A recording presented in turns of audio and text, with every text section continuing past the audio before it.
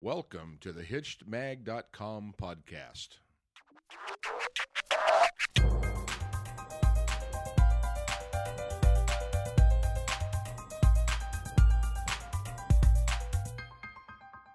Hey everybody, welcome back. This is Steve Cooper, Editor-in-Chief of HitchedMag.com. I'm joined once again with Dr. Trina Reed. Hi, Trina. Hi, Steve. We have a really, I don't want to call it a hot topic, but it's a topic where we get tons of inquiry, whether it's like search terms or people writing in, and it's online porn. And I'm just going to read a brief version of a question that we received from one of our readers, and we'll take the questions from there. And so the reader is Lisa, and I won't won't divulge her full name here, but she said, would you consider someone who watches porn online during the day and night every day an addict? And then she also goes on to say, this person, it's her husband, has also sworn he would not watch it any longer, but has lied on many occasions. He deletes it in his history and deletes it in the recycling bin to get rid of the evidence. And the problem goes a little bit further here because it says we no longer have a sex life of our own, but he definitely needs to watch porn. And then she pleads for help. So. Yeah, and I unfortunately I would say that Lisa's situation isn't uncommon either, and that's the sad thing about it. Let me get the first question out of the way here, which is there such a thing as sexual addiction? Yeah, there are two. Right now, sex addiction is a very new topic, and it's been picked up by the media. And there are two camps. One camp believes that there's such thing as sex addiction, and there's the other camp who believes there's no such thing as sex addiction. And I'm in the camp that doesn't believe in sex addiction, simply because the DSM, which is what psychiatrists and therapists go by to say, here's a problem, so the DSM-4, it hasn't been studied and it's not in the DSM-4. There's no real parameters on what makes up a sex addiction. That said, there's certainly behaviors that are obsessive compulsive where it is absolutely detrimental and can destroy a marriage. And obviously when a person has obsessive compulsive behaviors around sex, to the detriment of the relationship, it is harmful. The problem I have with the term sex addiction is that people, I've already started to have wives, not necessarily men, but wives saying to me, oh, my husband wants sex every day of the week. He's a sex addict. And they're starting to use that term in a very incorrect way. It's a very serious problem, and people are just throwing it around like it's not a big deal. And so I would say in this case with Lisa's husband, he's from the short email that she sent, it's definitely an obsessive compulsive behavior because it's starting to be a detriment to their relationship. Sure. Okay. Now, I guess, what is the line between looking at online porn from just looking and having it become a harmless act that needs to be resolved? Well, Marty Klein, or a harmful act. I'm sorry. So Marty Klein, who is one of my favorite sex therapists, he says, the line in the sand is when a person is looking at porn online, and they have a partner who is in the bedroom, willing, wanting, and ready to have sex with them. That's probably the line in the sand. But I need to clarify this, Steve. Porn very much is demonized in our society. To look at nudie pictures of women, a lot of women say that women are being subjugated, and it's just not. It's just a nasty thing for men to do. Now, I would say that looking at nude pictures of women. Men are visual creatures. They like to look at nude women. It's, since the caveman days, there's cave drawings of nudie women.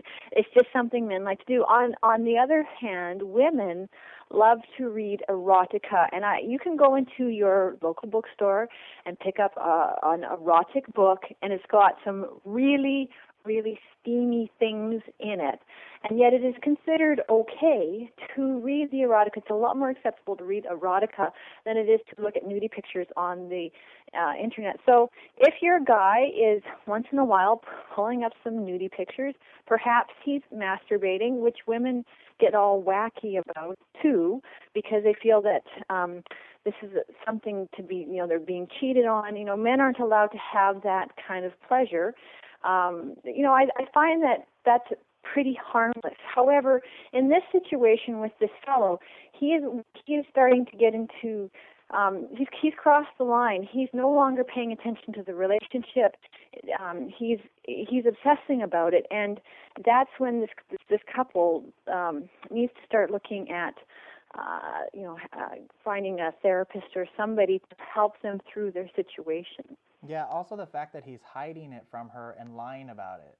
Well, I mean, it's a break in trust. So, yes, we're dealing with, him obsessing about porn, but there's also the other area, as you say, Steve, where there's lies, trust is broken, so they're having to repair other stuff other than just porn. Sure.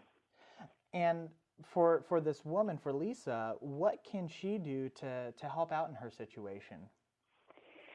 Well, I think she needs to sit down with him and say, and I bet you they really haven't had a proactive conversation about this. She probably is complaining to everybody else and not to him. And so I think it's important for her to sit down and say to him, the impact on me with this situation is I don't feel loved, I can't trust you, it's really eating away at me, and just have that good, productive conversation and to let him know, because a lot of times, instead of that productive conversation, accusations and hurt and fear and frustration are thrown at the person, and there's no chance for a dialogue because there's, a lot of people don't know how to work through this. So she needs to sit down and have that conversation. And if he's not responding, this is the time for her to go and seek out counseling, to work through her issues, to get strong and to get her sensibilities back so that she can deal with it better. Because right now, it sounds to me like this is really eating away at her self-esteem, because he wants the porn, he doesn't want her, and she feels very rejected, obviously. Okay. And concluding her right into us, she talked about how they no longer have a sex life. Can they regain a healthy sex life, and what do they need to do to get to that stage? Yeah, that's a great question. I would say the only way for them right at this point to get their healthy sex life back, I'm going to say this one more time, Steve, is to go talk to a counselor. There are some situations like this situation where you're so knee-deep in negative feelings between the two of you, you have to seek out a therapist or a counselor and have that, or if you're religious, have or your pastor or some third person mediator to come in and help sort through this dirty laundry.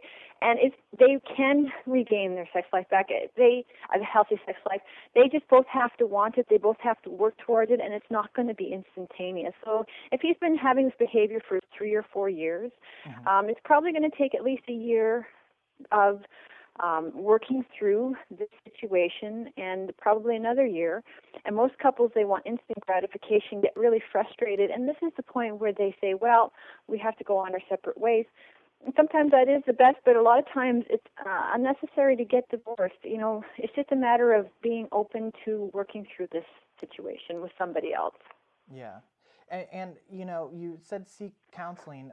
What kind of a counselor would you recommend? Somebody like yourself with like the sex doctorate, or more like a marriage counselor, or do you just need like a third party involved? I would say always get somebody who's qualified. You can go to AASECT.org, AASECT.org. That's the American Association for Society for Educators, Counselors, and Therapists. And so it has a list of different therapists. And the biggest thing about finding somebody to help you is to make sure they are a good fit personality-wise. So you can, if you trust them and you can open up to them and you like them, or just can work with them, that's the biggest thing. I recently had a colleague of mine. She and her husband were going through some difficulties. I recommended a therapist to them. The therapist didn't work out. I had to recommend up to 6 therapists before they found one that actually worked for them. And kudos to that couple, because a lot of people after 2 or 3 therapists would just throw up their hands and say, well, it's not working. Sometimes to find a fit for the both of you, it's going to take a little while to find, or a couple people. So don't give up. Just make sure you think about the end result, which is creating a healthy, stable marriage. Okay. Well, thank you. That was terrific advice, Trina. Lisa, I hope this helps. And for everybody else out there, keep your questions coming in. We'll try to address as many as possible. Trina, that's going to do it for us. So thank you very much for your time.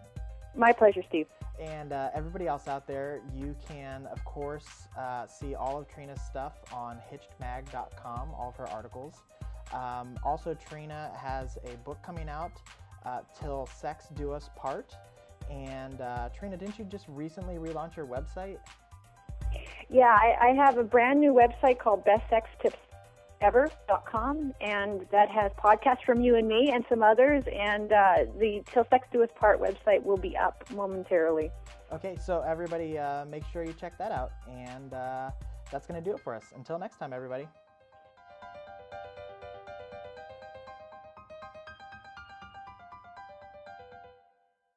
Hitched entertains, educates, and inspires